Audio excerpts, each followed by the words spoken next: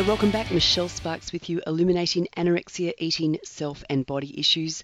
Great to have your company today. My topic is the father's hug, and more specifically, the healing power in the father's hug, the ability to settle an anxious heart in the father's hug.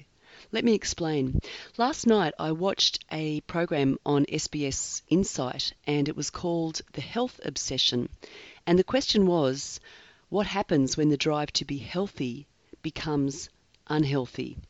And the interviewer, Jenny Brockie, was interviewing 3 young people who had struggled with disordered eating and serious eating disorders.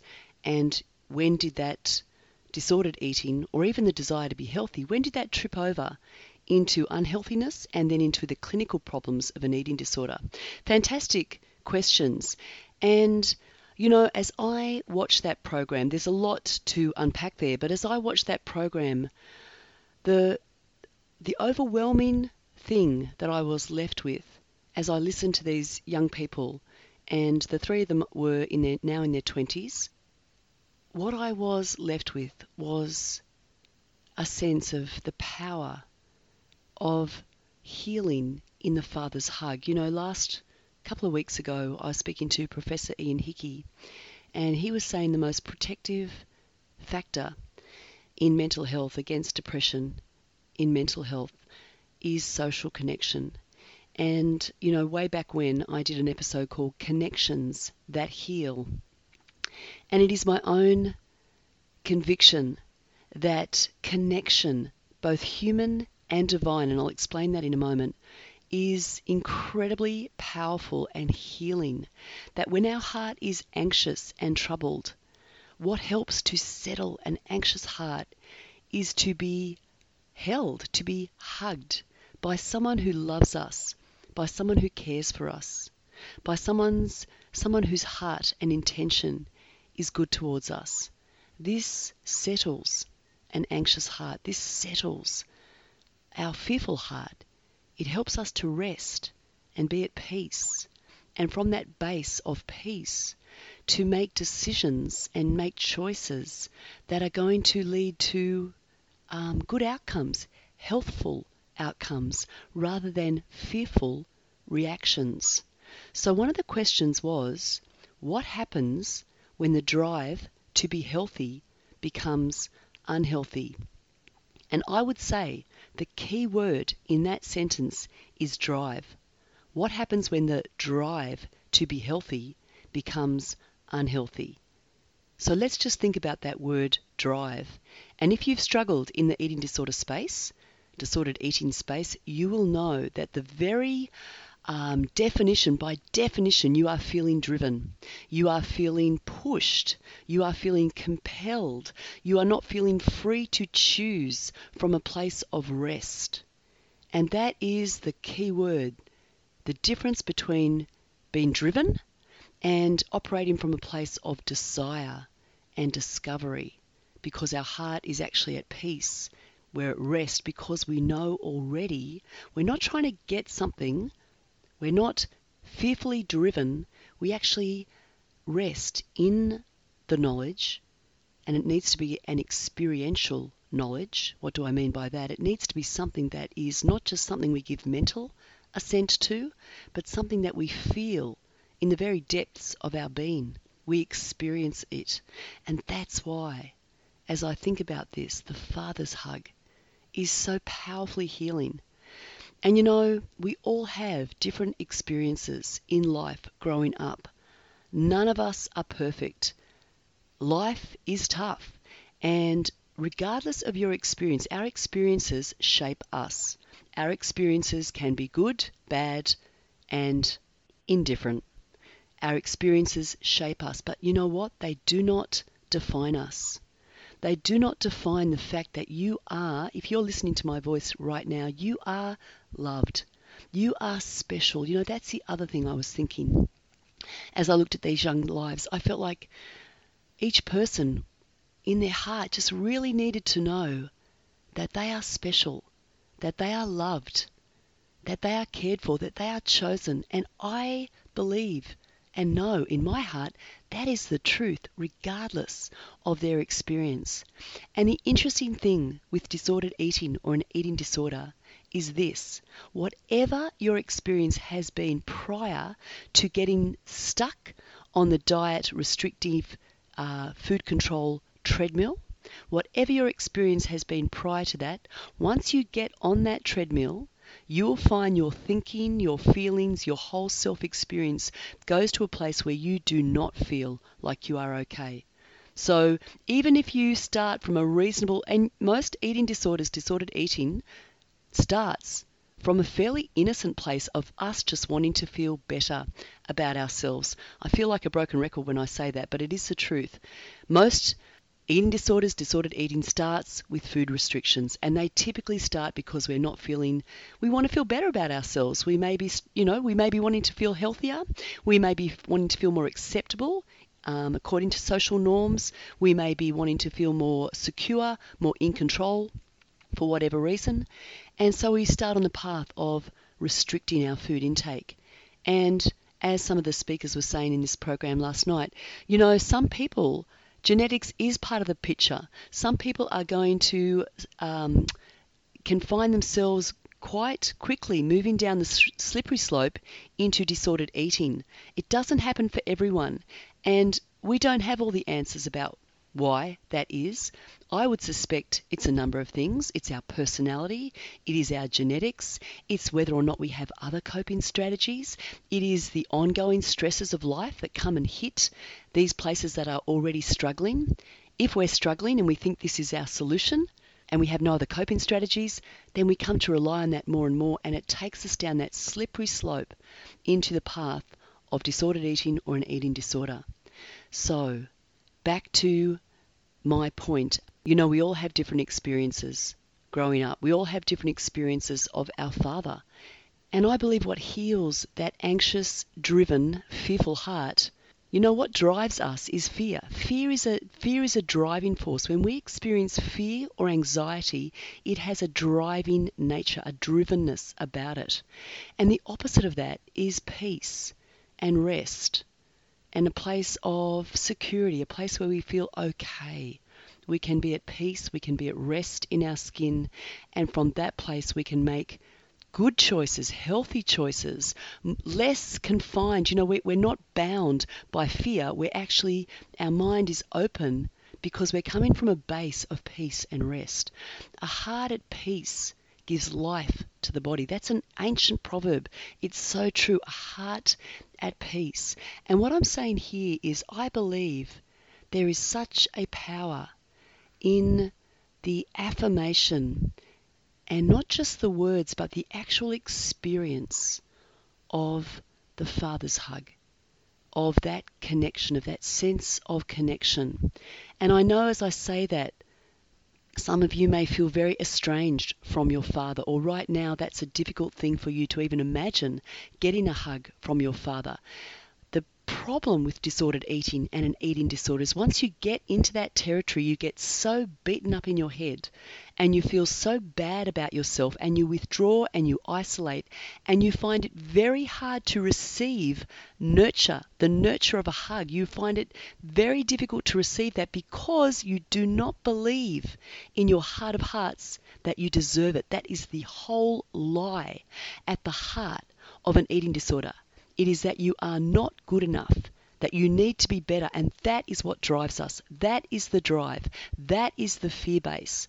But I can tell you that the opposite of that, the base of healing, is to actually receive by revelation and experience that our lovability, our worthiness, our chosenness, to have someone, try and imagine this. This may be a little bit of a stretch for you, but try and imagine this, that you have someone who loves you, who is a good father. Now, your experience of father, I cannot tell what that would be for you. I do not know you. Let me tell you about my own life. I had a good father. He was a good man. He was a great provider. He was a good husband. I'm one of 5 children. He was a good father. I mean, what is a good father? but he was a good father, a good man, upright, moral, caring. But guess what? He wasn't perfect. None of us are. I'm certainly not. And my experience of my father, which shaped my ability to get a loving hug from my dad, was that if I didn't get things right or go Dad's way or do things the way he prescribed, I would lose his support. And so I found myself, and this happened over many different instances, and, he wasn't overly affectionate to us girls in my family once we got past a certain age. And who knows if he felt a little bit bound by the culture not to be too affectionate with his daughters once they reached a certain age. I don't know. But we didn't get a lot of affirmation. We certainly didn't get a lot of affirmation about our bodies as we started to develop from childhood into early adolescence. And that can be a really important nurturing and affirming and empowering and protective factor for young girls as they grow up, to have the affirmation, the security, the approval, the encouragement and the support of their dads. I'm digressing a bit, but anyway, let me just say with my dad, not overly affectionate, not affirming, and I had a sense that unless I did things the right way, I would lose his approval. So guess what? That really did feature in my disordered eating. And there's a lot more than just that, which is why I wrote a book about it. And that book, one of the reasons I wrote that book, in fact, was to actually unpack the multiple layered and complexity of the factors that led into that pathway of disordered eating for me, and then the full-blown anorexia. It was a journey over 3 years. There were many factors, and then they started to feed and build upon one another. So it's not simple. It is complex. It is layered. But what I believe is in the heart, at the very heart of our disordered eating, we come to believe that we are not good enough, and that drives us to perform, to earn our right to life, to take up space, to food, to even a hug. We feel like we have to be good enough to get a hug, or we feel like we're not okay enough, so we isolate, we withdraw. But there is a truth. There's used to be this person that would do this great illustration. They took a $100 bill, which these days, I know $100 is not a lot of money. But in those days, whenever I saw this illustration, I think it was at church, or was some minister, some guest speaker, and they took a $100 bill and they crumpled it and they spat on it and they put it on the ground and they squelched it into the ground and they, put their heel on it and they, look, it was almost unrecognizable. And they picked it up and they said, hey, okay, so they asked us before they did the illustration, what was it worth? Well, it was worth $100. And then after they did all that, what was it worth? Well, guess what? It was still worth $100. Its value had not been changed by its experience. Its value was a product, if you like, of its creation. And so there's two things that I think are really powerfully healing in this domain. And it is connection and it is experience. It is truth, that you are loved, that you are valued, that you have worth. You do not have to earn it. You do not have to strive to perfect yourself. Perfection is impossible. You are loved. You are chosen. You have worth and value. And I hope that you have a good experience and you can touch upon good experiences with your earthly dad, with your earthly father. I pray that there is someone in your world that is that person to you and that you can connect with some good experiences. And maybe they've got a bit distant to you as you've struggled in the disordered eating space. That will happen because the eating disorder lies to you. It shames you, it tells you you're no good, and that causes you to believe a lie, and you feel and experience disconnect. You need to experience connection.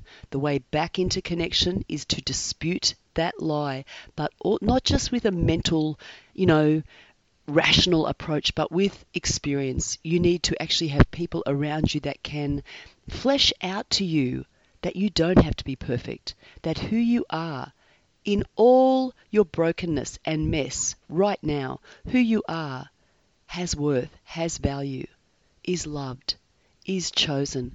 This really is the truth for all of us. Can I tell you, this really is the bottom line truth.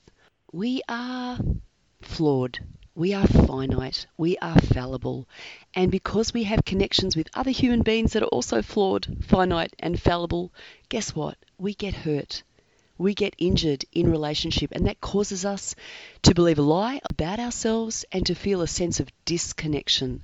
But the way back into connection is to actually discover, uncover truth, and that truth is that despite our flawed, finite humanity, we are loved. We are accepted. We are chosen. We are desired. And that is by the one who created us, first and foremost. That really is the gospel in a nutshell. So back to the Father's hug. What I'm trying to say is look, there is truth that needs to be experienced. It's truth that has to be more than just a mental construct. It's something that I believe we experience in the Father's hug. Now, if you are fortunate enough to have a good father experience, hopefully you can recall times when you could be in the embrace of your dad and you knew that dad who loved you, who saw you, who knew you, who cared about you. He was there with you. He was there for you. He was holding you. And in that embrace, you would see yourself reflected in his eyes as having value, and that would soothe your soul, and it would quieten your heart, and it would help to put rest where there has been anxiety. But I know, one, because of the eating disorder itself, how that disconnects you from that reality because the eating disorder lies to you. Lies disconnect. Lies create fear. Fear drives us. Okay, so all of this is part of that disconnect.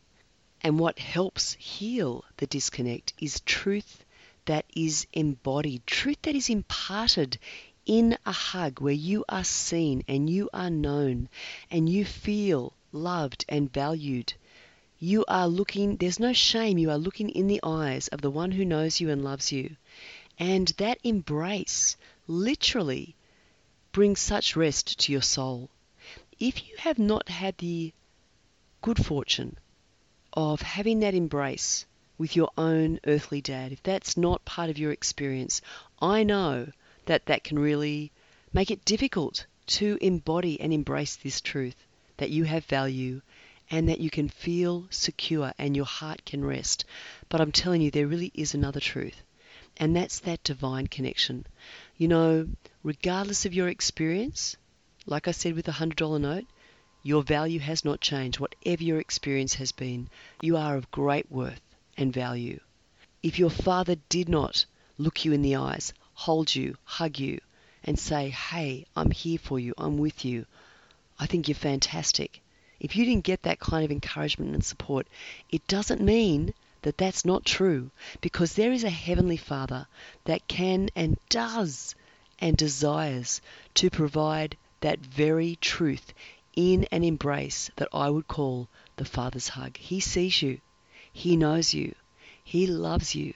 He values you.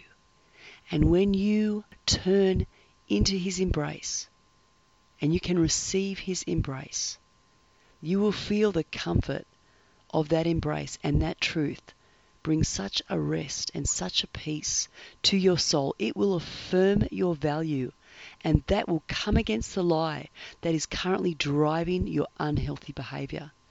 And it will help settle the anxiety that is also part of that drive. The lie creates fear. Fear drives you. And that drivenness creates even more anxiety. So it's like this awful spiral of lack of truth and experience of anxiety. And it just ramps up. But what comes against that is imparted truth in the Father's hug. Does that make sense? I hope it does. I believe the key emotional hungers in an eating disorder are for acceptance and security. I believe these hungers are met initially quite well by our food restrictions and disordered eating behaviours. We feel more acceptable, we feel for a season more secure, but as we stay on that cycle, guess what? We lose control, we end up feeling less acceptable and more insecure because we're losing control. We think the problem is ourselves. We beat ourselves up. We think we are the fault. We are failing. It compounds the problem. But here's the real truth. The solution is the problem. The solution will never take you where you want to go. You have worth and value. You don't have to earn it. And if you turn around and walk into the embrace of your Heavenly Father, if no one else, and I would say walk into that embrace as the first place, because once you receive that embrace and that affirmation of your worth and value, of the fact that you are loved and that you are supported, there is a support that will transcend the deepest, darkest hours of your life and will carry you over the threshold of this earthly life. That is the power of the Father's embrace, the Heavenly Father's embrace. And that power and that truth will actually set your soul so free that you will be able to open your heart to the human connections and nurture that are around you. That lie has trapped you, cut you off. That lie will be dismantled by the power of the love of your Heavenly Father. There is a scripture that says that perfect, unconditional love drives out fear. Because fear has to do with torment and punishment. And that is so much our experience in an eating disorder. We are fearful and we are tormented and we are driven because we are scared that if we do not perform, if we do not earn our right to take up space, we will lose what we've got. So we are driven. And that lie, as it grows, is exactly what drives healthy behavior into unhealthy behavior. That's exactly the point of this podcast. I've gone around the world a bit, but I hope that helps you think about the fact that there is healing in the Father's hug. And if that's a strange concept to you on an earthly level, let that just shift your thinking in the divine dimension, in a spiritual dimension with your Heavenly Father. Because that is a truth, as I understand it and have experienced it, to be incredibly transformational and powerful. I hope that helps you. More to say, always. But until next time, travel well.